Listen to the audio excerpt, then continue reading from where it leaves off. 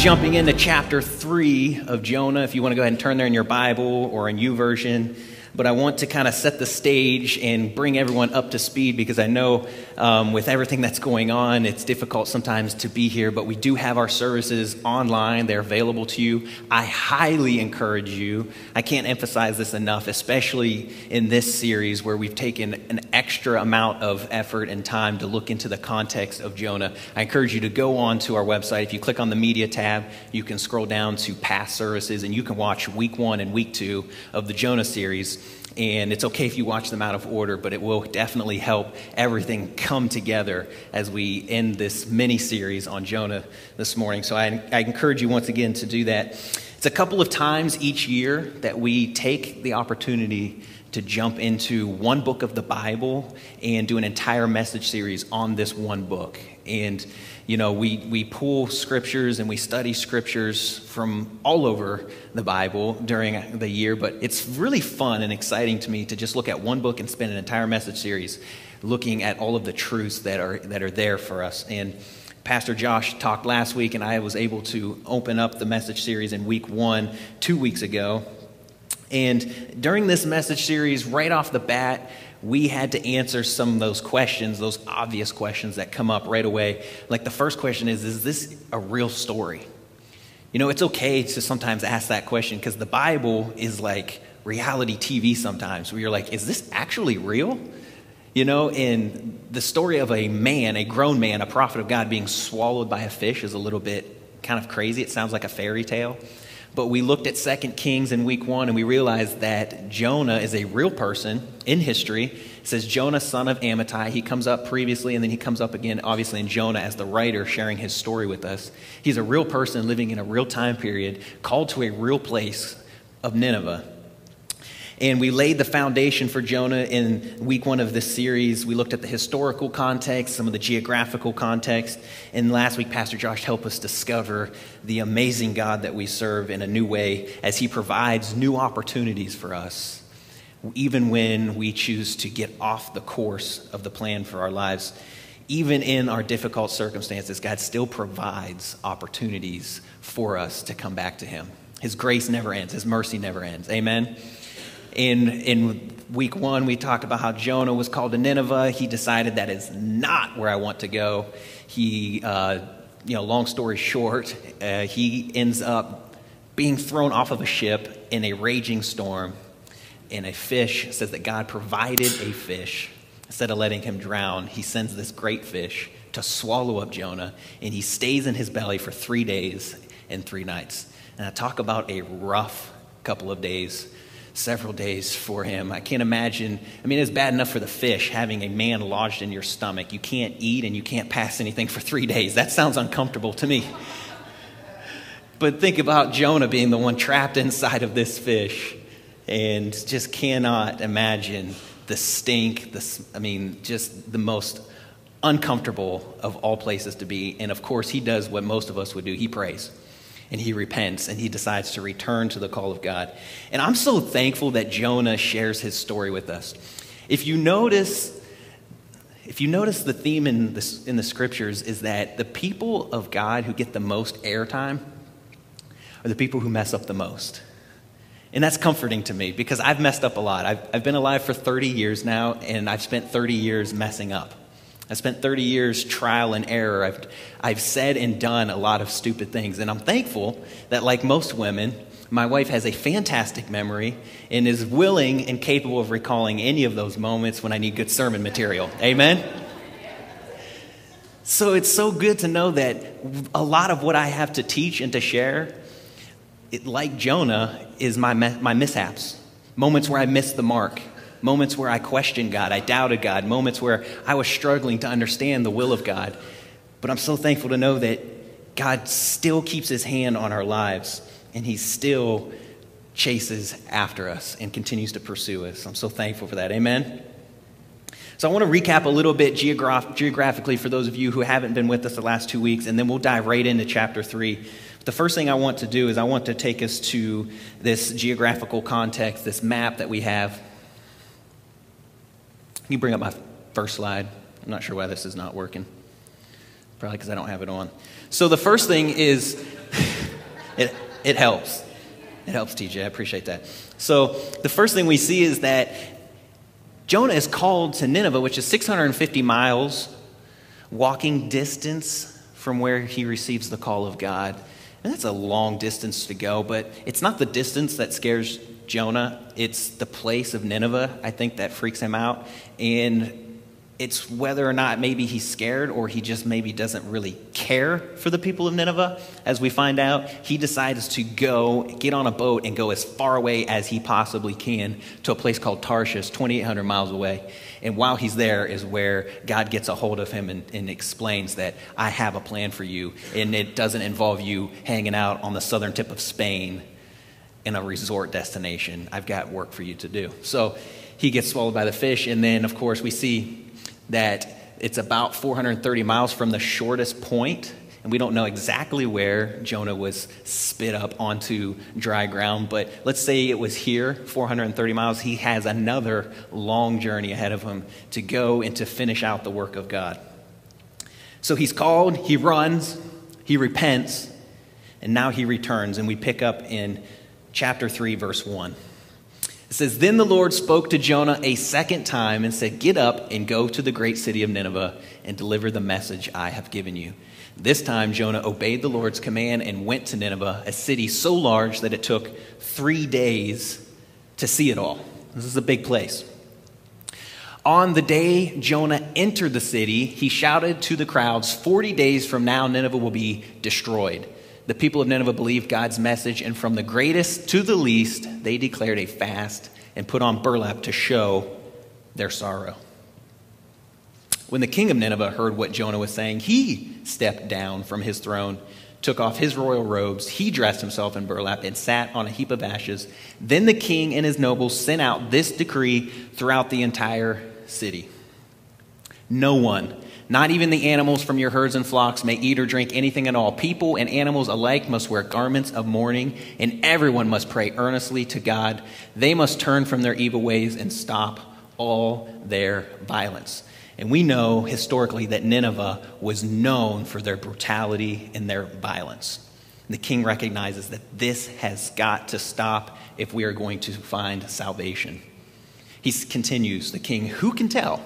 Perhaps even yet God will change his mind and hold back his fierce anger from destroying us." Capital G God there means he is calling on the God of Jonah. Yet God will change his mind and hold back his fierce anger from destroying us. When God saw what they had done and how they had put a stop to their evil ways, he changed his mind and he did not carry out the destruction that he threatened. So here we have the prophet Jonah, called by God, giving what is seemingly a half-hearted word of the Lord. In English and most of our translations, it's 8 words. In 40 days, Nineveh will be destroyed. In the Hebrew, it's 5 words. But regardless of how many words he actually said, or if he's paraphrasing here and he actually said more, this is a massive revival.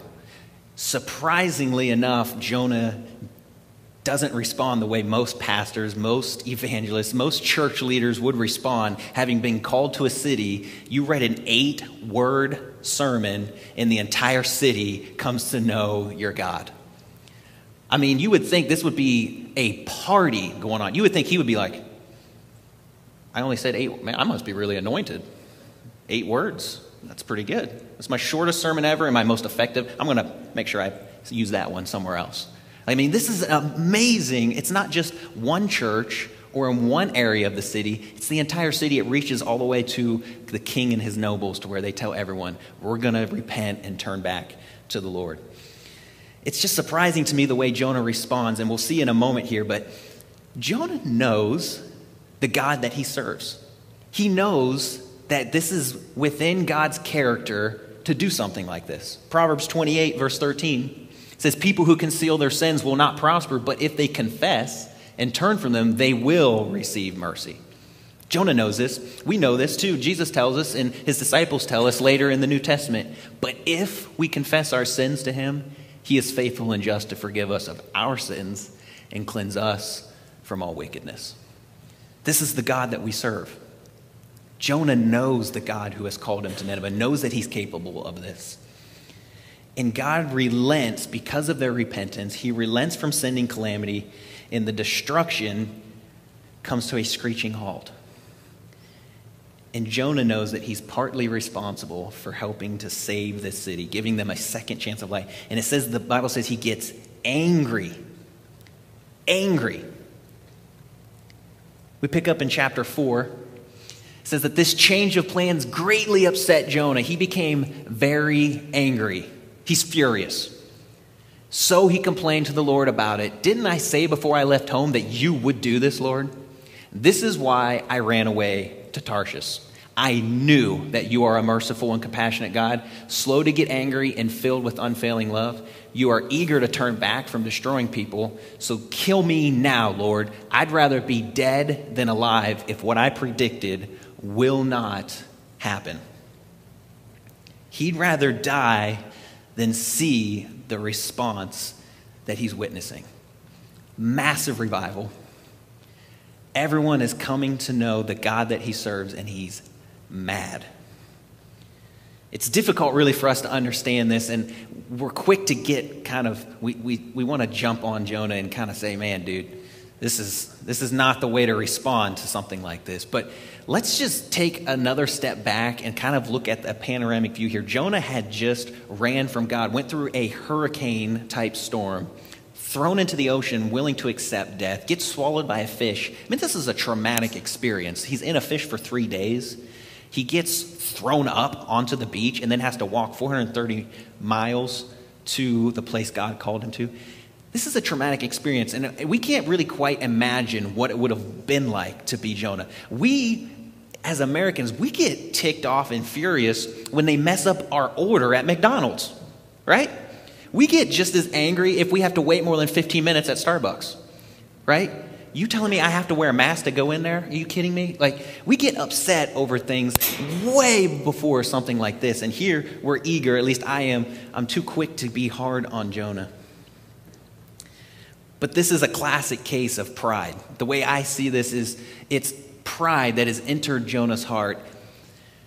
And it's quite possible that the people of Nineveh, because of their brutality and their military oppression, it's very likely they could have oppressed Jonah, especially his ancestors.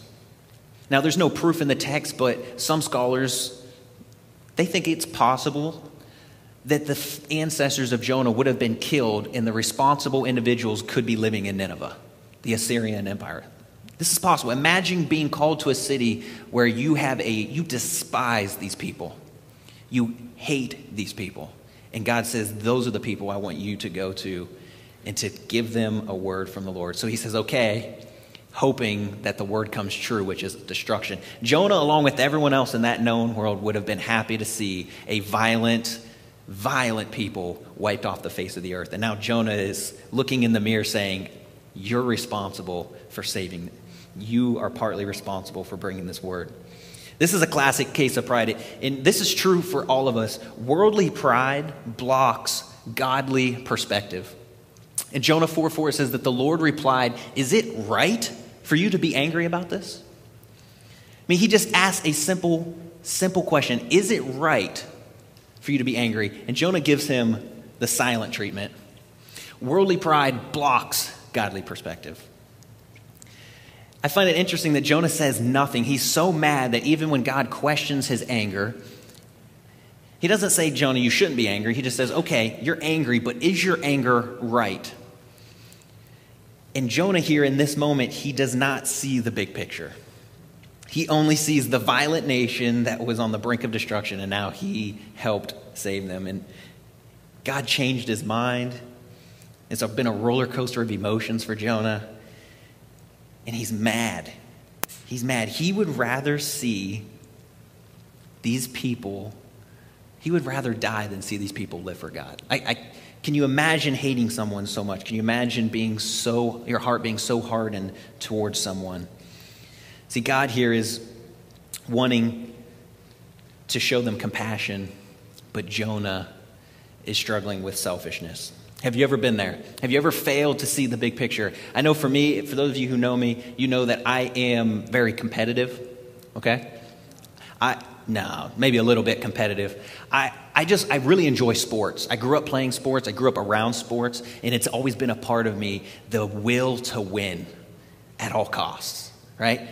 I can tell you this, that it doesn't matter if I'm playing in a rec league or if I go back to like when I was playing in tournaments in high school, I play with the same level of effort. Every game is worth winning. I joke around sometimes, even when I'm playing games with my 7-year-old son, I want to beat him. I want to win the game. I don't care if you're 7, you lose, I win, haha, right? You guys need to pray for me. It's bad. Whenever I step onto, we have a church league softball. We play in the church league, and it's so much fun to play, but something happens when I step onto the field, it's business. I'm here to play, I'm here to win. And it's a small scale compared to what Jonah's going through, but I quickly begin to miss out on the big picture, and I get wrapped up in my own little world, my own little competitive world where I want to win at all costs. And anyone else who stands in my way is the enemy, right? And that's what competition does to some of us. Some of you who aren't competitive, you look at us like, there is something wrong with that guy. But it's one example on a small scale of what it would look like for Jonah to have to take a step back, and he's consumed by his anger. And yet God wants him to take a step back and just look at the big picture and to understand, Jonah, your pride is getting in the way of a godly perspective. Proverbs 11:2 says that when pride comes, then comes disgrace. But with humility comes wisdom. In this moment, Jonah has not yet chosen to be humble, to humble himself, to be able to receive the wisdom, to see the big picture. And again, God is ready for compassion. And Jonah is far from compassion, as far as you can be. He's wrapped up in his own selfishness. And it begs the question for you and I, thousands of years later, here we are. Are we hoarding God's love? Is there anyone in our life that we're being selfish with the most unselfish gift of all time? The Bible says, no greater love hath any man than this, that he lay his life down for his friend. The gift of eternal life, the free gift of eternal life. Are we holding on to that, assuming that it is for us, willing and available, but there's someone in our life that is just too far gone, someone that is just too violent, too nasty, that they don't deserve the gift? Psalm 145 says, the Lord is gracious and compassionate, slow to anger and rich in love. The Lord is good to all. He has compassion on all that he has made. All of God's creation belongs to him, and he cares deeply for it all. Do we care for it all? Do we care and have concern for all of God's creation, or do we just care for the people who look like us, vote like us, act like us, worship the same God as us? We pick up in verse 5 of chapter 4. It says, then Jonah, notice here, he has not answered God's question. He's giving God the silent treatment. It says, then Jonah went out to the east side of the city and made a shelter. He's making a statement here to God. He goes east, which is a biblical representation in this context of rebellion. He's going east, and he chooses to make a shelter to sit under as he waited to see what would happen to the city. I wonder if he's got a little glimmer of hope here. Maybe God will change his mind again, and I'll see these people destroyed. The Lord God arranged for a leafy plant to grow there, and soon it spread its broad leaves over Jonah's head, shading him from the sun, and this eased his discomfort. And Jonah was very grateful for the plant. So it's been a roller coaster ride of emotions for Jonah. He's mad, and he's sad, and then he runs, and then he repents, and then he's able to give a word of the Lord, and then he's angry, and then now he's grateful. Can anybody relate with these attitudes, these mood swings? I heard one preacher say it this way: he's got a classic case of PMS, prophetic mood swings. Makes sense. There's no other way to describe it. He is having a prophetic mood swing once again, and he's grateful now for this plant. But God also arranged for a worm. The next morning at dawn, the worm had ate through the stem of the plant so that it withered away. And as the sun grew hot, God arranged for a scorching east wind to blow on Jonah. This is interesting because in this area, any wind from the east would bring rain. Every time it would bring rain. But God's turning up the heat on Jonah here, and it brings scorching east wind to blow on Jonah. The sun beat down on his head until he grew faint and wished to die. Death is certainly better than living like this. Then God said to Jonah, once again, same question, once an answer, is it right for you to be angry because the plant died? Doesn't get angry with Jonah, just gently ask another question. Is it right for you to be angry that the plant died? This time Jonah speaks up. It's hot. The sun is baking. His little plant that he got attached to is gone, and he's mad again. Yes, Jonah retorted. I'm even angry enough to die.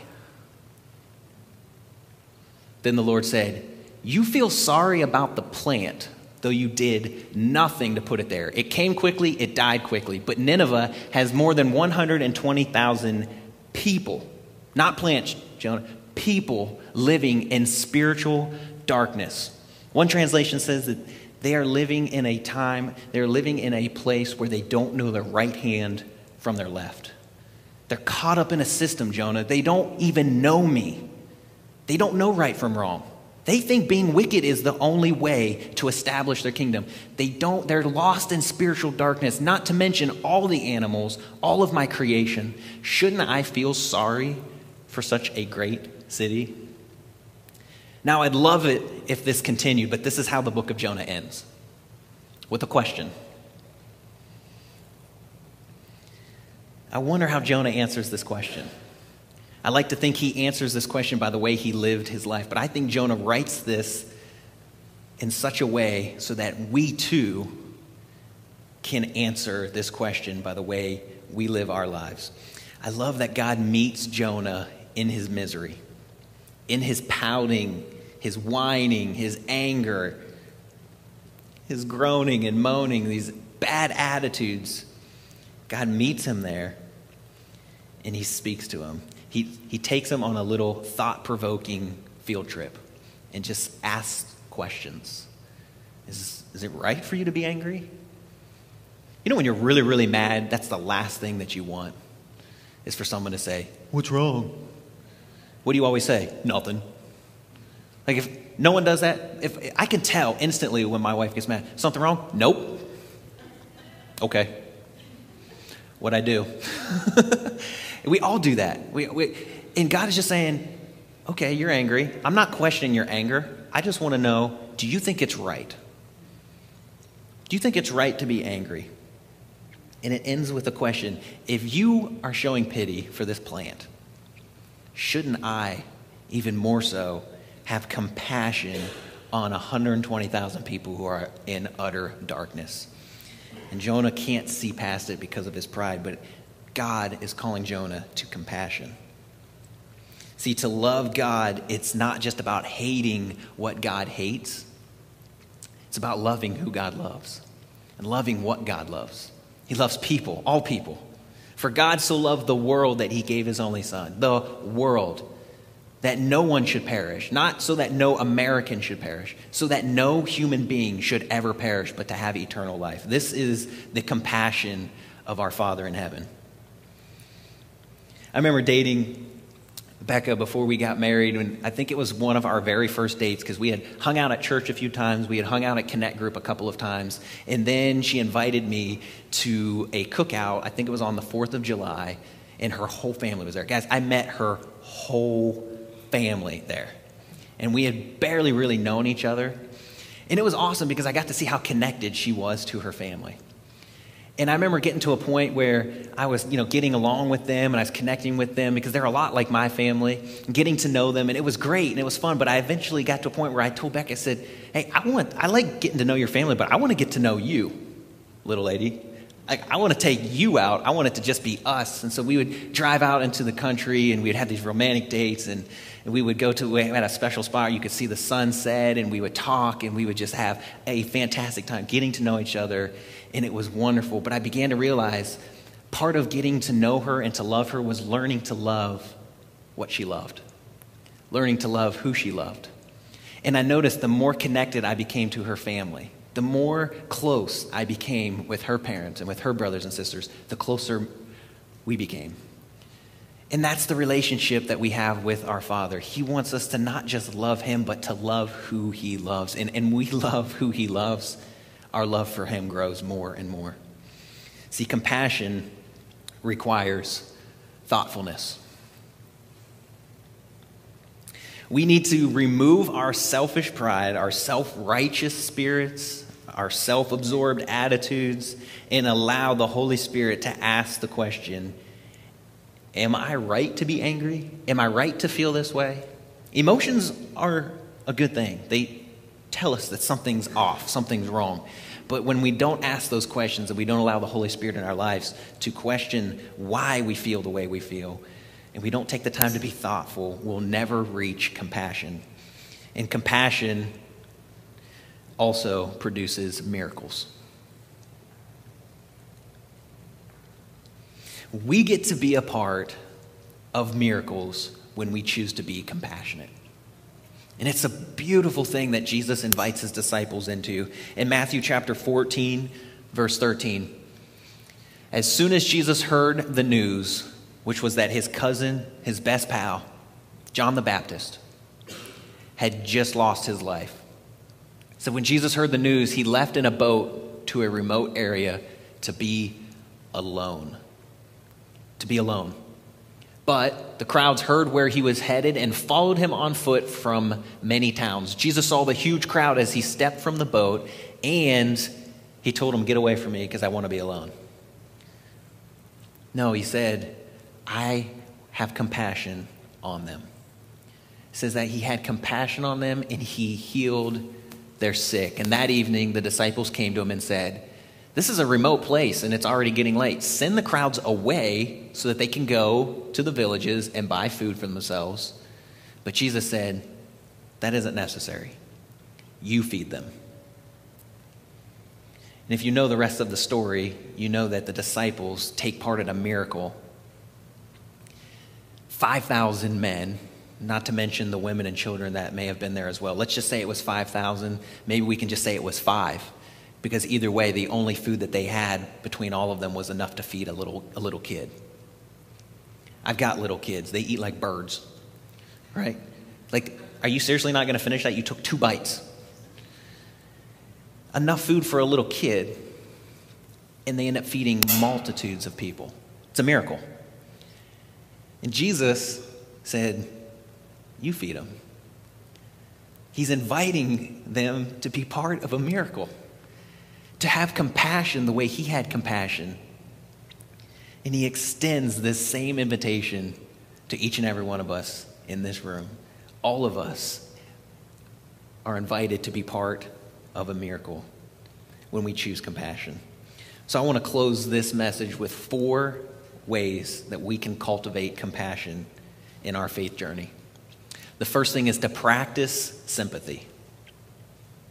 I use the word practice here because as Americans living in 2020, there are so many distractions that it's easy to skip over sympathy. When something happens, it's let's go cook some comfort food and let's watch some Netflix and we'll forget about it. Something sad happens, we don't want to stay there. We want to move on. We want to distract ourselves. We don't want to sit there. And of course, no one wants to sit and wallow in their self-pity. But when something happens to a friend, to a family member, let's not rush them through it. When it's an opportunity, perhaps, to be a catalyst moment to share compassion on somebody's life and introduce them to your God. Practicing sympathy. My wife laughs at me a lot because when we're watching movies, I'm usually the first one to cry. I can't stand sad movies. If we're flipping through the movies and she's, "How about this one?" I'm like, is it sad?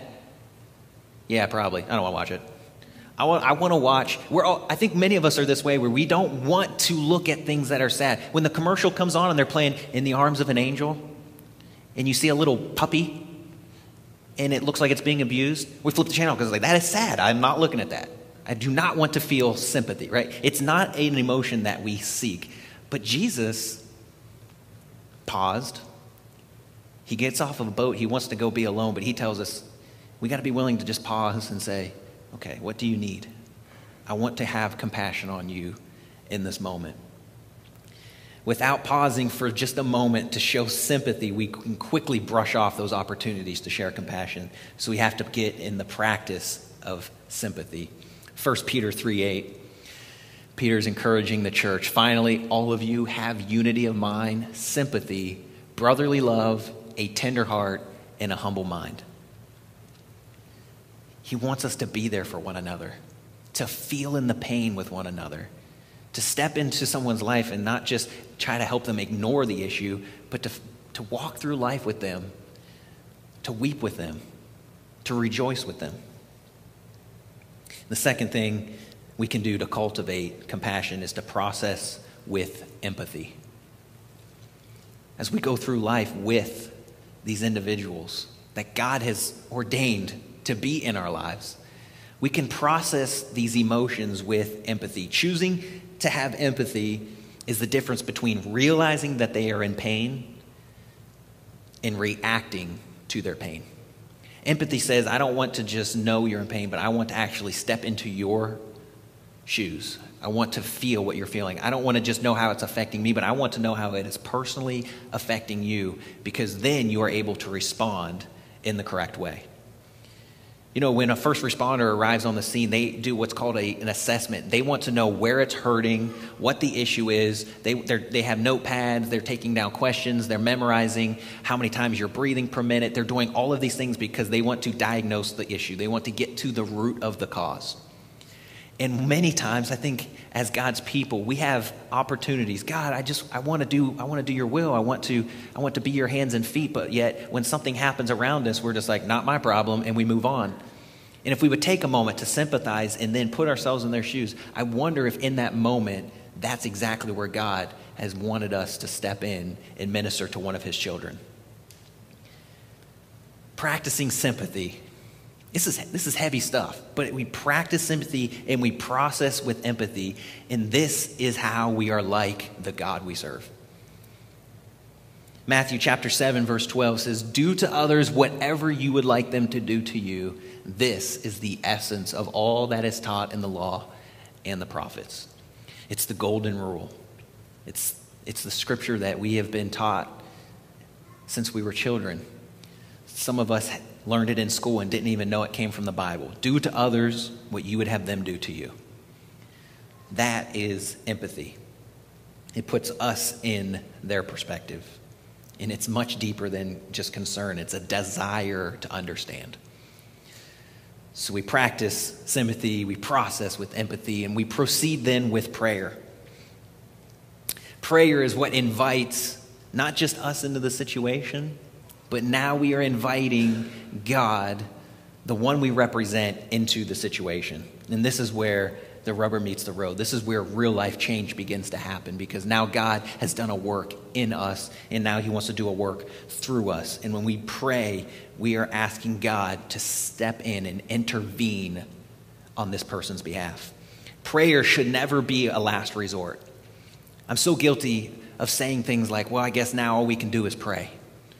I guess that's all we can do is just pray.